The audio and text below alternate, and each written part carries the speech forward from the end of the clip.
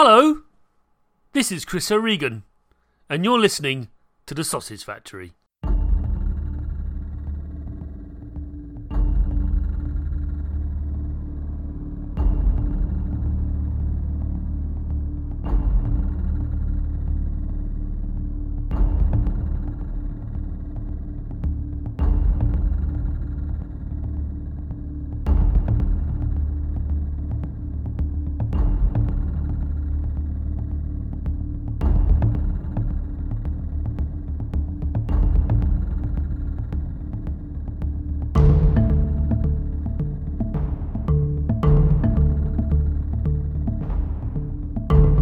This is episode 208 of The Sausage Factory. In this episode, I talked to Mila Irek of MuHa Games about their survival RPG action-adventure game, Thea 2 The Shattering. But before we delve into that, let's talk about Cane and Rinse and the glorious things that they make. First, we have Cane and Rinse podcast itself. It comes out on a Monday. That delves deep into a particular game where all the hosts actually finish the game. I know, shocking. And then talk about it in great detail. Again, shocking. This week it features The Last Guardian, which I highly recommend. Excellent show. I listened to myself earlier today, no less, as I was recording this. Then we have Sound of Play on Wednesday, which is where scores, not scores as in ratings, but scores as in music of video games are assessed, digested, and spat out. Well, played and enjoyed. That's what I should say. And of course, then there's The Sausage Factory, which you're listening to now, which comes out on a Friday. If you want to know more about Cane and Rinse, you can pop along to caneandrinse.com, where you will find not only the archives of previous episodes of the podcasts that I just listed, but also forums, active forums. I know, shock, horror, and also blog posts. Very interesting blog posts about all sorts of video game related things. Finally, there is Patreon. If you're so kind to donate a single $1 per month, just $1 US. That's about 76 pence right now, although the way things are going, it's going to be worse. But anyway, enough politics. Yes, if you donate one single $1 per month, you gain extra content, exclusive podcast, extended edition of Cane and Rinse, and also there are the platform exclusive podcasts. We've done a Mega Drive one, this is out now for the public, but if you donate now, you can actually pick up the PlayStation one very early, indeed 2 to 3 months earlier than anyone else will listen to it. So, but that's enough of that. Let us now move on to the main feature. Mila. Hello. Hello. Please do tell us, who are you and what do you do? Hi, I'm Mila Irek, and I'm the quest designer as well as the writer for MuHa Games. Right. That's quite a quest designer and writer. Yes. Right. So first of all, you hinted at this pre-recording, everyone. We had chats beforehand. I don't just dive straight in. That would be uncivilized. But you hinted that there was a bit of a story about the name MuHa Games. Please enlighten the audience before we. Yes. Yeah. So it's kind of not. It's Robert says it better. Robert and Eva are our studio heads. They're a married couple, and so they started making simple flash games about 10 years ago, I think. And one of the very first games they ever completed was a very, very simple game that was squashing flies that sit on poo. And hence the name MuHa, which is actually the Polish word for fly, but spelt without a C. So it's kind of a play on words within that too. So that's our little story. So there was like a squatting flies sitting on poo game apparently, which is I don't think it's available anymore. Yeah, it's amazing how 10 years ago that all flared up, the whole mobile phone game genre. Now it's in a very strange place. Some games are full price, some games are just Candy Crush. Yeah. It's just a very strange sort of environment, and now the PC's been fragmented for decades, and now we've got Epic Games moving in, muscling in, going, here's another store. Oh, thanks, we need one of those. We've got so few stores for games. Here's another one. I know. As a consumer, I'm like, I just can't be asked. How many launchers do we need? Yeah. How many? Seriously, I'm starting to lose the will to live on that. But one shouldn't complain about choice, right? We shouldn't. Yes, Maybe true. I don't know. But anyway, news aside, let's delve into you and your background. When did you make your start making video games and inputting into that extraordinary creative medium? Well, I actually started with The Awakening. So, what has it been now? 4 years, almost 5, I guess, when we started. As the story goes, I was doing my PhD in fantasy literature. I did not enjoy myself. Had a couple of fights with my supervisor. Wasn't happy, and my good friend Robert, who's the coder, he's also my game master in our regular role-playing sessions. And I have always written stories for our character, like for my character and for the other characters in our role-playing games. So he's always been aware of my writing and enjoyed it for some reason. So when him and Eva and Shimon decided that they want to move on from squatting flies sitting on poo and move on to a bigger game, they needed someone that, I must say the requirements were low. They needed someone that could write in English. And so they basically asked me to come along. And because I was in a place in my life where I didn't want to continue with the PhD, I thought, I'll give this a go. So I've had obviously writing experience being a literary person, but I certainly did not publish any work before The Awakening. That's quite a background. And so obviously English isn't your first language. I'm assuming to say that. And so I love saying this as an English person myself, who English to Irish persons myself, I find it difficult to objectively look at English as a language. But as yourself, you probably have most of your adult life, maybe even younger. And it's odd, isn't it? It's an odd mishmash of all sorts of languages, and it doesn't make a lot of sense, does it? Yes, I think for a Polish person, yes, that's a problem because Polish is very structured.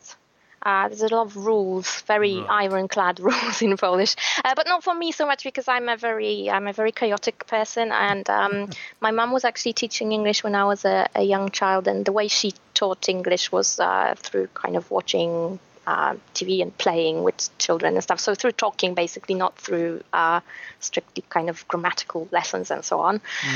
So I think I picked it up very early on in that kind of natural way. So when I was 12 when I came to England, so I never actually remember that learning period or that barrier or anything.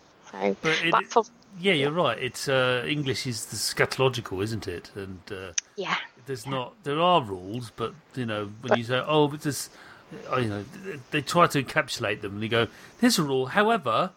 However, there's these 50 exceptions here, and just have to memorize them. that you don't do that, and then they start talking about passive voice and like, please stop. No, but run-on sentences and semicolon is not your friend.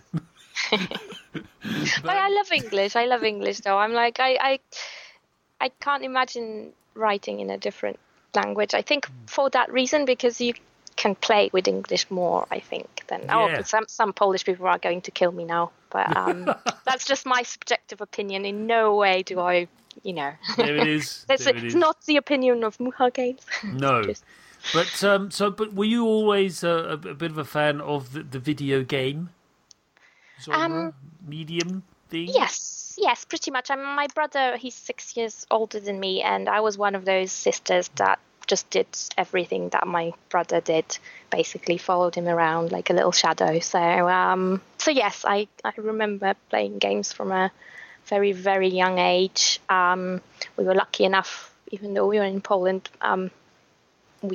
my brother had games quite early. So I remember playing this boxing game, and apparently when I was 5 or 6, that was my dream to be a boxer because I kept playing this boxing game. So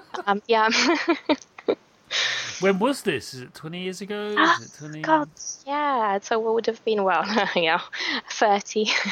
Okay, Maybe 30 okay. So, years no, ago. sorry, I didn't mean to. It's just No, not I wish it was because 30 years ago. I yeah, wish. That'd be nice. yeah. It's because I know Poland had like clones of various Western computers when it was not part when it was part True. of the. So yeah, that's. I can't remember which one we had. I think we had the Atari and the Commodore and something before that. I'm not sure. See, I'm not very technical, so Okay, that's cool. No, but and you said you studied sort of high fantasy literature. Is it the typical sort of say typical? I shouldn't do that, but Tolkien and stuff like that, or Wheel of Time, or is it more Celtic legends and stuff like that? Well, I or was am I being ignorant? Sorry. no, well, I mean, I wasn't. I was doing research on it as a PhD project, so it wasn't studying as such. So it's a very narrow field. But I was actually researching representations of race in fantasy literature that were based on this kind of Tolkien-esque structure that he built, and that everyone else seems to follow very readily.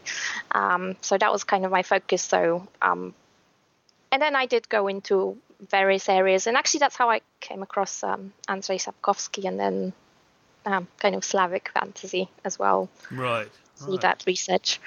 Okay. So I can't. It was so long ago. I can't even remember. No, but what reason I'm asking is it probably subconsciously it's feeding the work you're doing now. Of course it is. Absolutely. Of course it is. But it sounds like other sort of methods of gaming, like you hinted.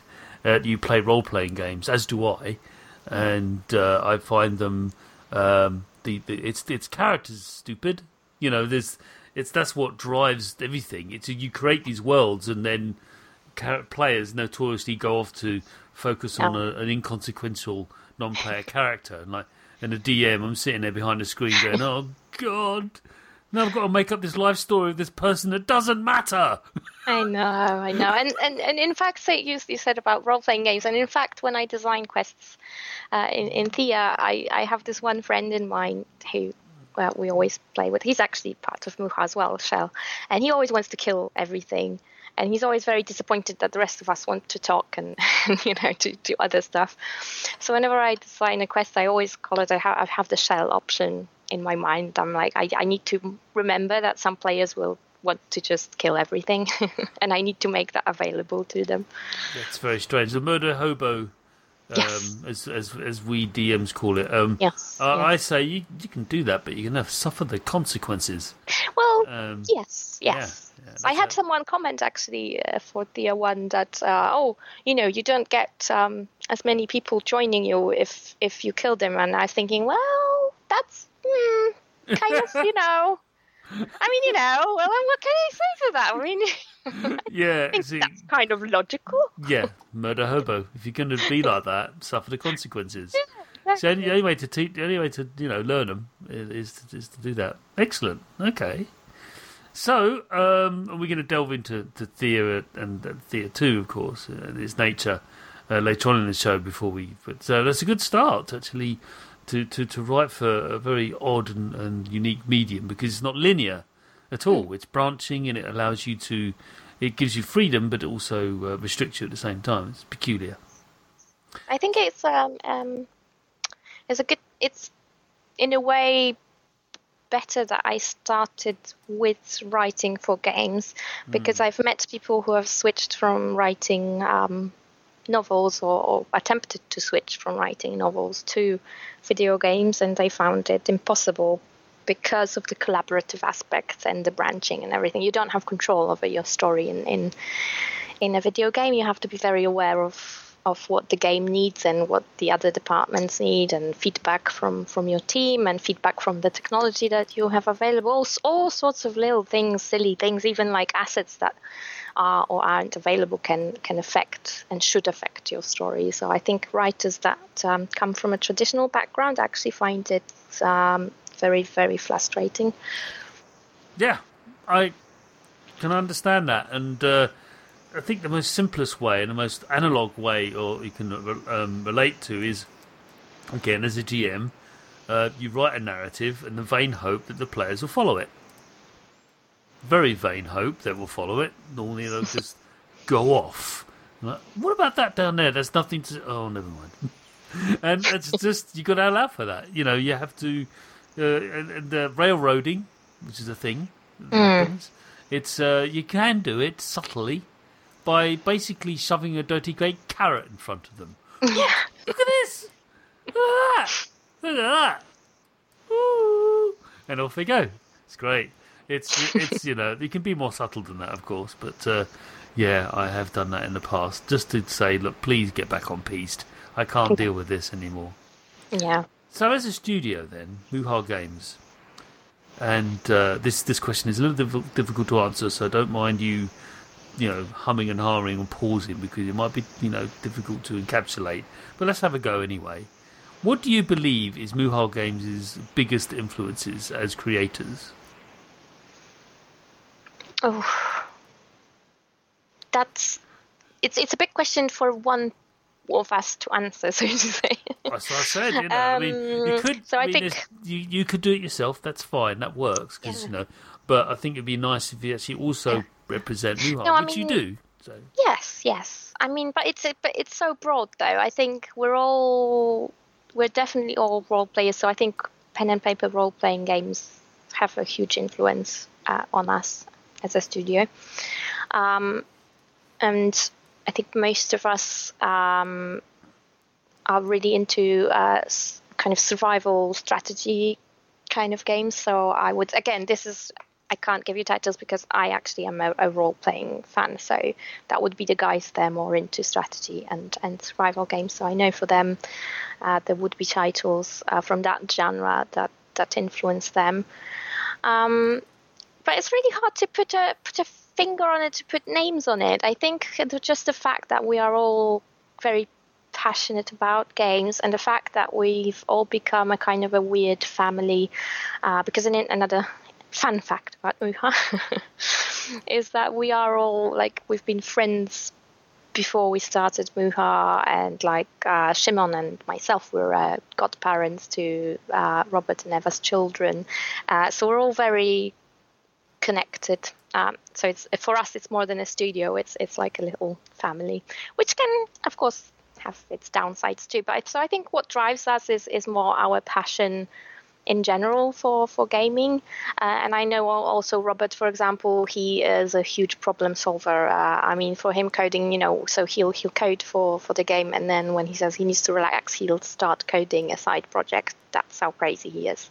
So I think the drive for him is pushing himself, doing new things, experimenting with new things, and kind of testing his own limits. That's the impression that I get from him. Again, you'd have to ask him to know for sure. But if I can be counted as a reliable witness, then I would say that's his passion. I think you can. So that's good. No, it's a very nebulous question. I get that. But at least it allows you to think like that, because it gave you pause, didn't it? You realised, yes, I never thought about that. And that's quite common. You know, you don't want to think about it because you just want to barrel on ahead and let's not consciously think about the things that influence us. But I think I'm just giving you a chance to do so, and that's why that question's in there, because every guest on this show has answered these 5 questions. They're all the same, but the answers are always different. This is why I designed them in that way. Nice. So that's why I wanted to draw out of you. You have all sorts of answers. Everything from what you've just said there, other games, to writers, the theatre, films, someone's pet. That happened.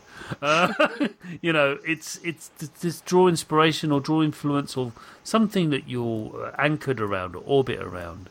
And that's definitely...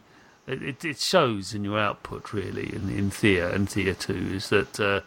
There's a passion there for understanding the human condition and how humans react to adversity. That's what I get from the Thea games. That's my own personal view. You may disagree, but that's what I think you're trying to purvey when you're put into very difficult situations and how you overcome them. Yes. I think I'd say that's the general idea, because it is at heart it's a kind of a survival game, as in the world is dark and gloomy and everything's trying to eat you. And then it's considering those, down to like those villagers and your little village. And although there are, of course, grand quests where you're kind of, rescuing the world and stuff. But in a way, I kind of think of them as less important. I shouldn't say that as the quest designer, but but you know what I mean, in the sense that for me, the more important ones are the little things that you do to build up, to be ready to face those big things. It's how you react to the world and what decisions you make rather than the actual world-saving part. Yeah, indeed. So, next question, kind of related to the last one. Again, I designed it deliberately this way, so it's getting up to a point. And again, this might be hard to answer because you don't want to offend anyone. But the question is this. What developer do you most admire in the industry and why? Well, that's definitely going to be very subjective just to myself. Absolutely. I'm not asking the whole... that's just to you this time. Yeah, who do you say, you're good, carry on doing what you're doing? Well, I'm going to have to... So I'm going to split this in two. So there was a studio that was my biggest... I just absolutely loved them and up until a couple of years ago, it would have been BioWare because I'm an absolute BioWare addict. And no other studio has ever made games for me. I mean, in the same way, like, Dragon Age Origins, I played so many times. It's a good game. There's a lot of fond memories playing through that. Yes. It reminded me a lot of Baldur's Gate. Yes, you know what I mean? Exactly. So it's that kind of So back then there was a kind of a level of writing and quest design, and also when I became an actual quest designer, that increased for me in a sense because suddenly I appreciated the absolute enormous task that they were undertaking and how they did it. But then I'm kind of not feeling that about them anymore, I don't think. EA have done the EA thing. Yes, exactly, which is really sad. Sad. A lot of the really good writers and developers have already left the ship anyway, so it's hard to say that you can really call it BioWare anymore. No, so historically BioWare, that's lovely. Exactly. So the old BioWare, not whatever it is now. So what else? Who else do you acknowledge? Well, I mean, it's not going to be very original, but I would have to say CD Projekt has my vote at the moment. Just because I remember them in Poland back in the day when they were just guys doing this publishing thing and the newspaper and stuff, and now suddenly they're these huge people. Yeah, I mean, what they did. Yeah, I like good old games. They did a great job of making that. Yeah. And yes. I've now got some old games that I bought decades ago and now work again on my modern PC. And they're only like 50 pence. It's great. Yeah. Thank you for that. It's like a little license fee to upgrade it to a current system. But sorry to interrupt you. But and the Witcher games, I did play 1 through to 3. I actually really have a lot of fond memories of 1 because they was doing things that no one else was doing. Actually, the Witcher 1 is the only one that I fully played, actually. And not because I don't like Witcher 2 and 3. It's just that Witcher 2 had a really difficult fighting, and I'm not a very good gamer. So I'm one of those people that will switch on story mode whenever it's available, and they didn't have it available in Witcher 2. So that kind of stopped me from finishing it. But I actually watched my boyfriend play all of them and loved the stories, and I think it's an amazing role-playing game. It's now the one to beat, I would say, in terms of design and writing standards and that sort of thing. But again, they've disappointed me recently, so I'm like, I'm feeling a bit disappointed with them. Yeah, they've gone a bit weird, haven't they? Some things have cropped out from that studio that aren't not so great. So I'm a bit like, well, my heroes aren't so great anymore. I still believe in them, and I think they're going to do good things, and I still think they have better standards than a lot of the larger companies. Actually, I've watched this documentary about I'm not very good with names. Who did Divinity Original Sin. Yeah, I was about to mention them. Yes, yes. I can't remember their name either. I know. And Lilat Studios, something like that. It's Larian Studios. That's the one. Yes. And I actually met, I think his Sven, the studio head once, and he's lovely, and his talk has given me some ideas on my own quest design and stuff. And after I watched that documentary, I think they're probably the ones to watch for me now. Like I probably want to take a look at them. It's I think that they've done extraordinary things, and they've been making games. In fact, they're making that series for a very, very long time. Yes. People don't know this. They think I know. I never realised. Yes, it's been around for years. I played the older ones because I'm thousands of years old. So yeah, I played the older ones, and they're really good action adventure hack and slash games. So really very inventive. But then they went to this Divine Divinity thing, and it's just been going great guns ever since. There's some extraordinary wealth of games out there, and then there's the Pathfinder games as well. That came out recently, and that's one I need to delve into. But there's too many games. I know. And I personally have chosen my Christmas game. Do you know what a Christmas game is? The one you're going to play. Yeah, for Christmas. Yeah. Of course. I don't think I have one because you don't have one yet. Well, just because it's going to be tier 2 testing and working. So. I'm so sorry. Well, can't have Christmas this year. Christmas is cancelled for MuHa this year. It's actually going to be Dragon Quest 11 because that's nice. There you go. Lots of friends of mine who I trust have said you should play this. It's very good. But I didn't play 10. Doesn't matter. It's like Final Fantasy. It doesn't matter. There's no sequential order to them. They're in isolation from each other. So yeah, I do like my JRPGs when they're good. Because when they're bad, oh god. Yeah, they're not so good. Anyway, so last question then of the first half, not of the show, because that would be weird. I did say there was two halves. But the last question of the first half is as follows: what are you playing right now? Well, the only thing that I have time for now is Heroes of the Storm, which is sad, but that's fantastic.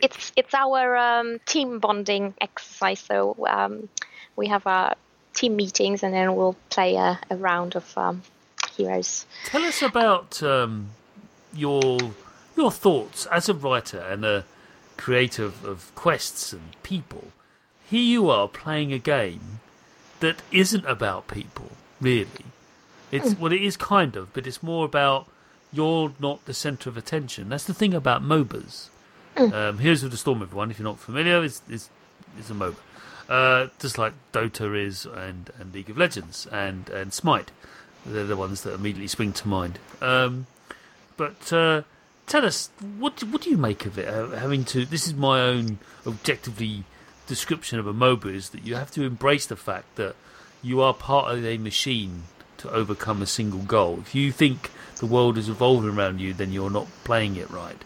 What do you make of that as a, is it relieving? Is it like a catharsis that makes you feel, at least I don't have to worry about what the next story plotline is. I just have to make sure that I contain this while someone else is pushing up another lane, dealing with their stuff. Do you want to talk about that? Yes, it's pretty much escapism in its purest form for me. So it's all about playing with my friends. I don't think I'd play on my. Maybe I have a couple of times when I really just needed. When I need my brain to rest from quest writing and things like that, that's what I do, because it kind of clears your mind. Because it is all about team play, and like you said, just doing the objectives. And the characters are cool. I enjoy the characters, and I have a set of characters that I like more than others. But there isn't. I don't think of it in terms of story or anything like that, which is what I normally look for in games. So it's kind of weird for me that I enjoy it, because I never used to, but the guys kind of got me into it, and now I really like it. I mean, if I had more time, this wouldn't be my game of choice. I'd much rather spend time on a nice role-playing game, but when you don't have much time and you want to play with friends, I think the co-op experience or that's for me is the best part of it. Without that, I wouldn't play it. No, and I hear you loud and clear with that. That's the one thing. Otherwise, you look at it objectively, you do sort of training, or you do the bots training just to, when you get used to characters and stuff. It's very dry. The experience is quite dry. The only time you get when you take out the towers or a major point of defence, or you take out one of the neutral monsters that drops something that's quite handy. I'm being generic because if I'm making mistakes about the game, apologies. I've played a lot of MOBAs because I'm actually in the process of writing a feature called Dota Have a Clue, which is basically a guide to MOBAs for people who want to know about them and why they're so successful and why they should have a go at them. Maybe the main negatives against them is the toxic community that revolves around them. Which is this is why I've stopped actually playing LOL, because that was very abusive. Yeah. In the chat, and I don't have time to deal with kids swearing at me. It's just weird. And actually, HOTS, I don't know what they do in Heroes of the Storm, but it kind of seems to be less so. So I don't. Whatever they're doing, I like it. Yeah, and it's free to play, of course. So yes, and you can just buy new hats. Apparently. Yes. But it doesn't really affect the game. Yes, because when I play the game a lot, now that I'm a developer, I tend to spend a bit of money now and again, even though I don't need to particularly, but I want to say thank you for a good game. I do that too. When I'm playing a game, when I'm playing a game a lot, this is free to play. Like you, I go, well, I'm getting a lot of value and money out of this. This is some monies. There you go. Yeah. But that's how I do it. Because I always struggle with free to play because I like to buy a game outright because again I'm thousands of years old, so I'm the same actually. I'm the same. I tend not to like free to play games, but MOBAs are, I think, like LOL and HOTS are ones that I think do it the right way. So the things that you buy are really just cosmetic. You don't feel the pressure of having to buy it to win, kind of thing. So I remember when another game that I really like, which probably not a lot of people do, is the BioWare Star Wars. Well, because I'm a BioWare fan. Yeah, there you go. Knights of the Old Republic. Yes, but then that went free to play. But I always say it's free to try, not free to play, because you can kind of do the first 20 levels on the free version. Yeah.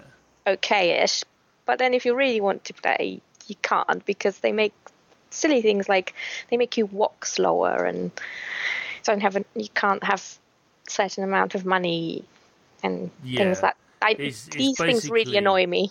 Yeah, it's pay to function. You've got to, in order for it to function as intended. Whereas at least Blizzard are honest with World of Warcraft. Like, you can do the first few levels and then you have to pay for the rest of it. Yeah. Take a drink, everyone. Just mention WoW. Sorry. I've been really good over the last couple of episodes. I managed to rein it in. But unfortunately, I've just mentioned it. I'm sorry. I did used to play it for a very long time, and then I had to leave for the sake of my own sanity. Yes. I played it when it first came out. I loved it. Then I kind of, I don't know, I loved the community and stuff when it was first, but then I dropped off, and then I remember when I came back to it, it was just everyone was so professional about it all. I was like, no, I can't do it anymore. This is too much effort. So on that, there you go. I lost my bet on my World of Warcraft reference.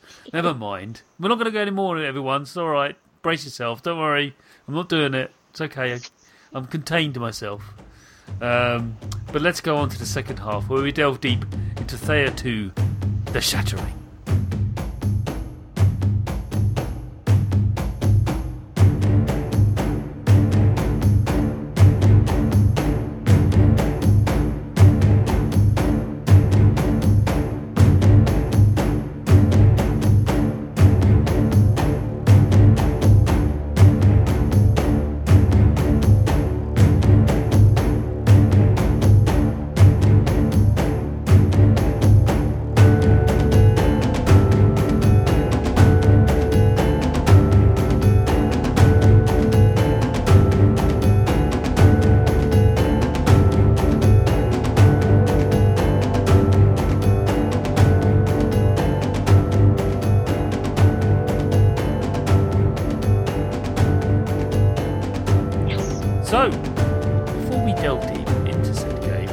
have to explain to the audience what it is. So, please, as a zeroth question, what is Thea 2 The Shattery? Right. Yes, it's that my favourite mouthful. So, it's a turn-based strategy survival forex kind of game with role-playing and card game mechanics, all set in a dark fantasy world inspired by Slavic mythology. There we go. Brilliant. That's what it is. So, this isn't Threes, everyone, just to be clear, or a clone of Threes. So, that's the other game I mention once every show, so take another drink. I'm not sure you're familiar with Threes, but it's a wonderful... Yeah. Look it up. It's a classic on iOS. And again, it's not free to play either. You just play it out and it's great. It'll drive you crazy, though, but it's a fantastic game.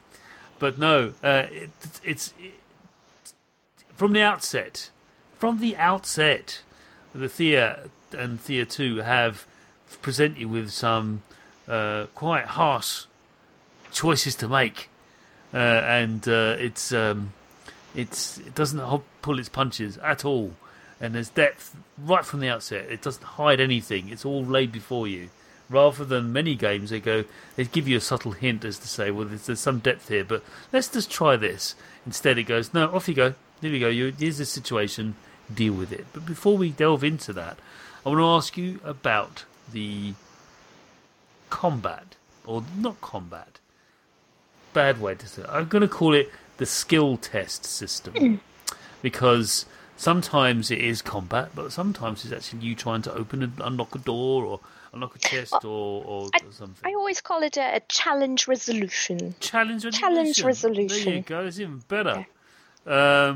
So rather than rolling a d20, as you would do in most role-playing games, or indeed a set of dice, like recently I ran the Warhammer Fantasy roleplay game at an event we have in London called Dragon Meet, and that uses a D10 system. It's a D100 or 2D10. So whatever, it's a game of chance. Whereas you actually have to measure against your own ability to succeed.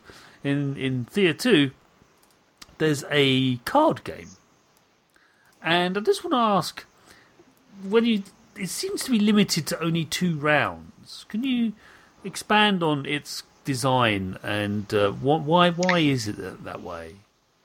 Well, it's actually can go on for more than 2 rounds, but the idea in Thea 2, so there's restrictions. That's what I was trying to say. You're right; it can go on for more than that, but it's just that there's certain restrictions about how it flows. Just describe it for us, because I think it's fun. Yes. You know.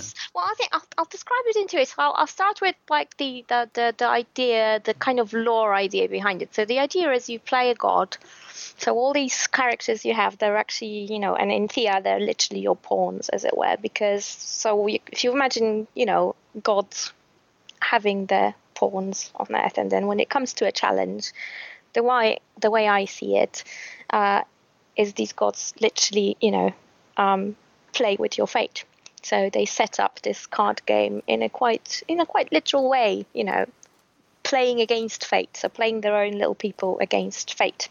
So that was the kind of the story idea behind why it happens this way in Thea.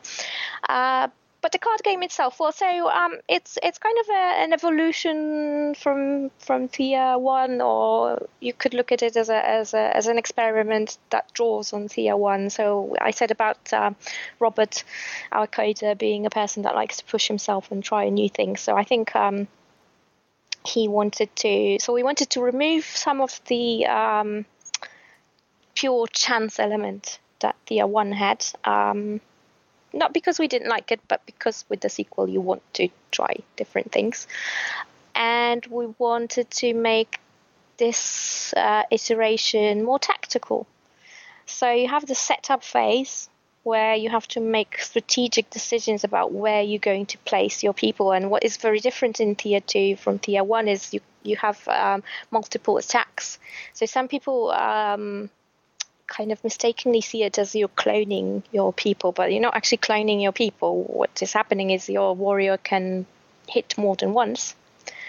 However, that comes at a cost, because if he's the only one on the field, then all the enemies are going to focus their damage on him, obviously, because he's the only one there. Whereas if you have more people on the field, the damage is going to spread between the different people. So you have pros and cons of playing or using more than one attack on a single character.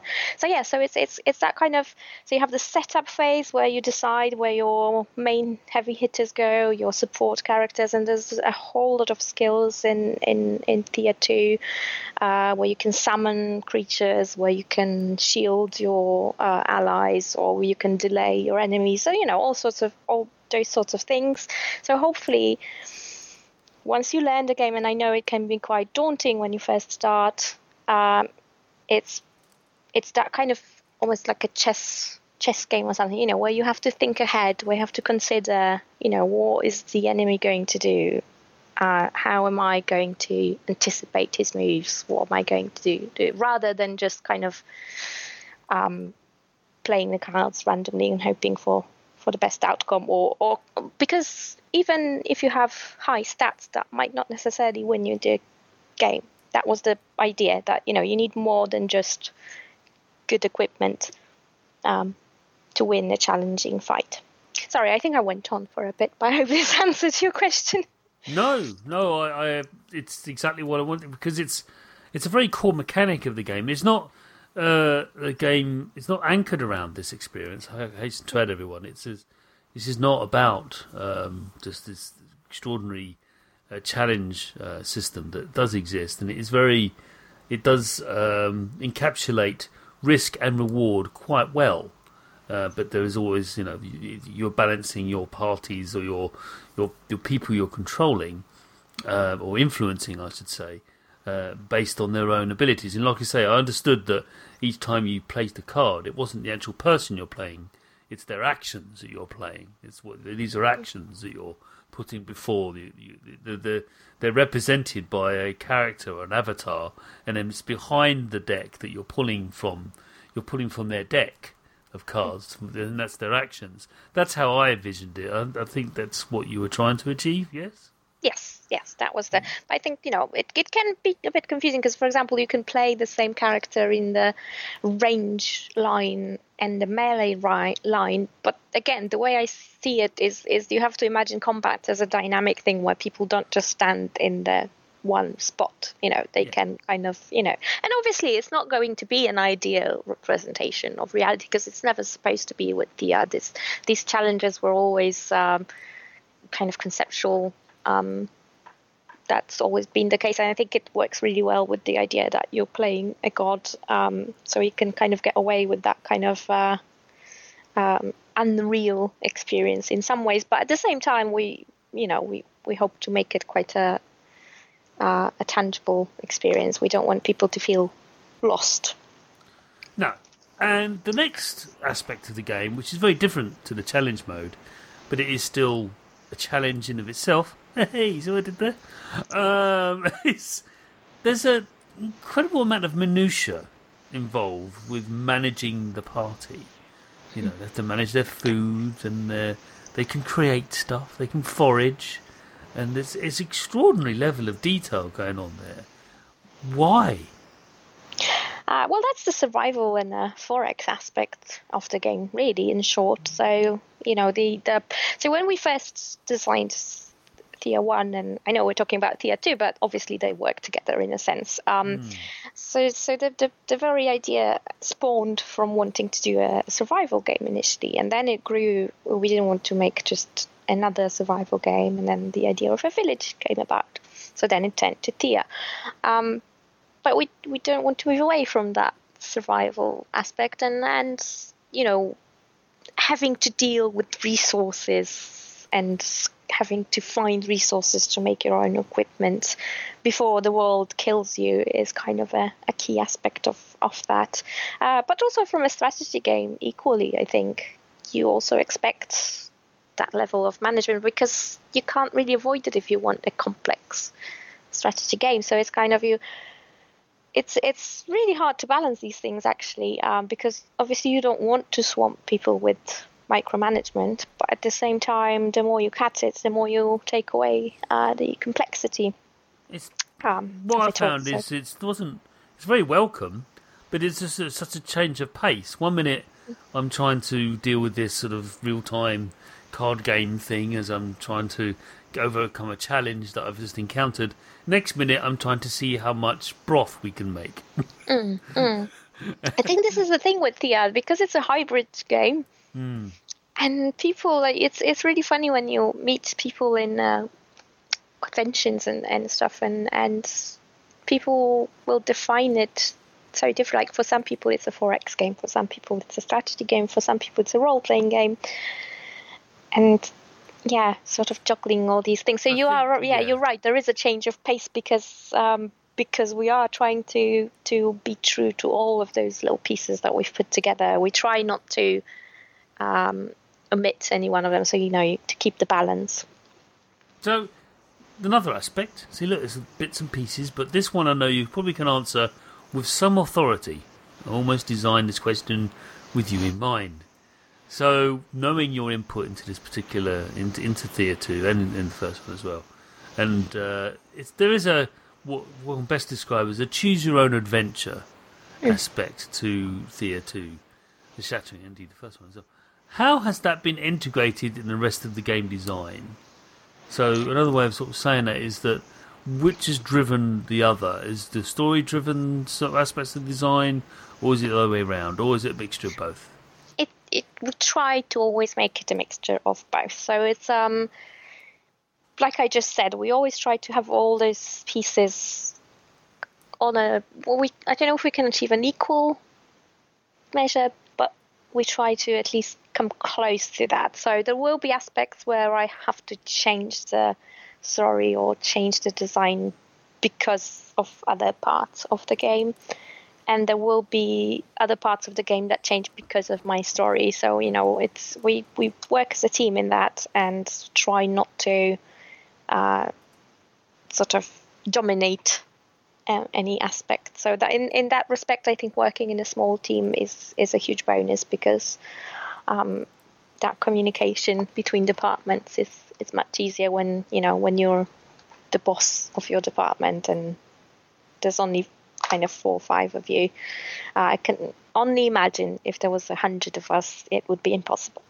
That would be Ubisoft. Yeah. Good luck with that. Oh, I know. Yeah. What's going on with Assassin's Creed? I don't know. Good, last one is good, but anyway. But it's really good to know that you are balancing the two, because it's so easy to drive one versus the other. And when you see that, it's either when the game is driven and everything and the story's bolted on, it feels wrong. You can see that, this is just a shell of something else. You just can. It's like the Matrix. You can just see the code, and the story's not really meaningful. Whereas then you make it all to story. Well, then that's just it's great, but then it turns into Gone Home, which is again wonderful, but that's not what you want to create. That's not what you're about. So it's that fine balance between the two. And I do think you do a wonderful job of letting players create their own stories, while also giving them one to follow. Do you see what I mean? Yes. And I think the big thing to remember about Thea is it is RNG driven still. So the idea is people will replay it many times before they master it.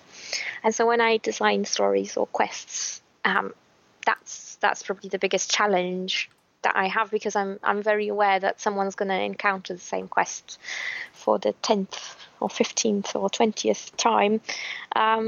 So my design ideas always come in that. So what am I trying to say? I'm trying to say that some people don't like the fact that my quests can be chaotic, but it's a design choice because I want them to be surprising at times, if you know what I mean. So like if you've played it, I'm just going to click on the same answer that I did, 5 times before, then suddenly something completely different might happen because it's Thea and it's always been quite a chaotic world. So I think in a classical role-playing game, you'd have a little bit more control because you wouldn't expect people to replay it as many times. But in this one, that's been both a challenge and a joy to those sort of stories. Okay.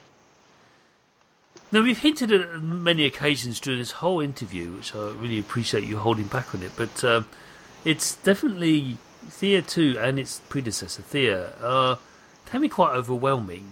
And so I need to ask you this question because I believe, personally, when I've played both games, the player is really rewarded with methodical progression. And it's like if they balance everything well, then they don't expose them. They limit the risks they present or the hazards that are presented to the characters they put them, that are sort of going through the journey that the god that you're playing is putting them through, so to speak, because they have to. They're trying to reach enlightenment in some way. What advice would you give to a player as they are starting out? They're just sitting down, not talking about demo, not when you go to an expo. I'm talking about, if you talk to me, it's like, okay, Chris, to get you starting off, knowing that I'm about to go on an extraordinary journey, what would you tell us? What would you say? I think I'd say be patient, because I think Thea is the kind of game where you have to not be afraid to fail a good few times before you actually, and I think that's not necessarily the design of many games, but I think in Thea the idea is it's okay that you're going to get terribly, just killed in many, many ways the first few times you try, but then, you collect your god points, and then when you start over again, you might get a chance at a better start, or you learned a lesson. You've learned that perhaps letting your child go visit Baba Yaga isn't the best of ideas, and then once you get used to the world, I think you become like you said, you know what to expect a little bit more. And I know I said I put chance into things, but there are some patterns that you learn in time. That will increase your chances at success. So I think, yes, that would be my advice. Just be patient with it and don't be afraid to fail, basically. Because it's going to happen. Yes. It's you can try to do hard saves as much as you like and quick saves. And no, it's kind of too late now. You've failed to feed your people. And now, they're just going to start starving to death because you were so obsessed about killing everything. I know. That's quite common. People go charging off going, oh, look, there's some bunch of pigs. Oh, please don't. Oh, never mind. And then they get mauled, and then they get wounded, and then their main character who's fighting for them can't fight anymore because they've got a broken leg. And then, of course, now you can get depressed or spiritually depleted, and, they can just wander off and never come back because they're too depressed to stay with you. So there's all sorts of challenges now. Very Darkest Dungeon, which is a great game, which has it has like mental health as its primary gauge. Like, sorry, cleric's not healing you. Why? Because she's kind of stressed out right now. For what of this sort of demon from the great plains of death has suddenly appeared, she's kind of freaking out. Because she just, man up. No! Yes, I think so. We have an aspect of that now in Thea, because if you have, if your people are down their mental health, they won't join you in combat. So it's exactly that. It's like, nah, sorry. I can't. Why? Because I'm kind of losing it here. The world is too dark. It's just... We can't take it anymore. I can't, Right. So, on that note, Thea 2, The Shattering by MuHa Games is out now and in early access, I hasten to add, for Windows PC. That's the platform it's currently on. I got into trouble once. That I once sort of announced the platforms, and then I announced one of them, and it's, oh no, we haven't announced that one yet. And I got into trouble. So, it won't happen. But, Mila, it's been fantastic having you on and chatting so openly about Thea 2, The Shattering. It's been great. Thank you. It's my pleasure. It's available on Steam and from your own website and that kind of thing. We'll put all the links up on the show notes. Yeah. Just Steam. We don't do direct sales, so okay. All right. Just Steam for now. At least in early access, it's just the easiest for us. Yeah. I'm surprised it's not good old games, considering. But anyway. But like I said, it's been great having you on. Do wish you the best of luck with its full release, which will be whenever it is. I'm not going to ask you when because it's rude. But I'm assuming sometime in 2019, considering there's not much left of 2018 left, to be fair. But again, you've been a fantastic guest, and you're more than welcome to come back on to chat about whatever next thing you've started to release. And trust us, we will be here. Even though it's probably 2 years from now, we will be here. We'll be going for 5, we'll be going for another 2, I'm sure. Great, excellent.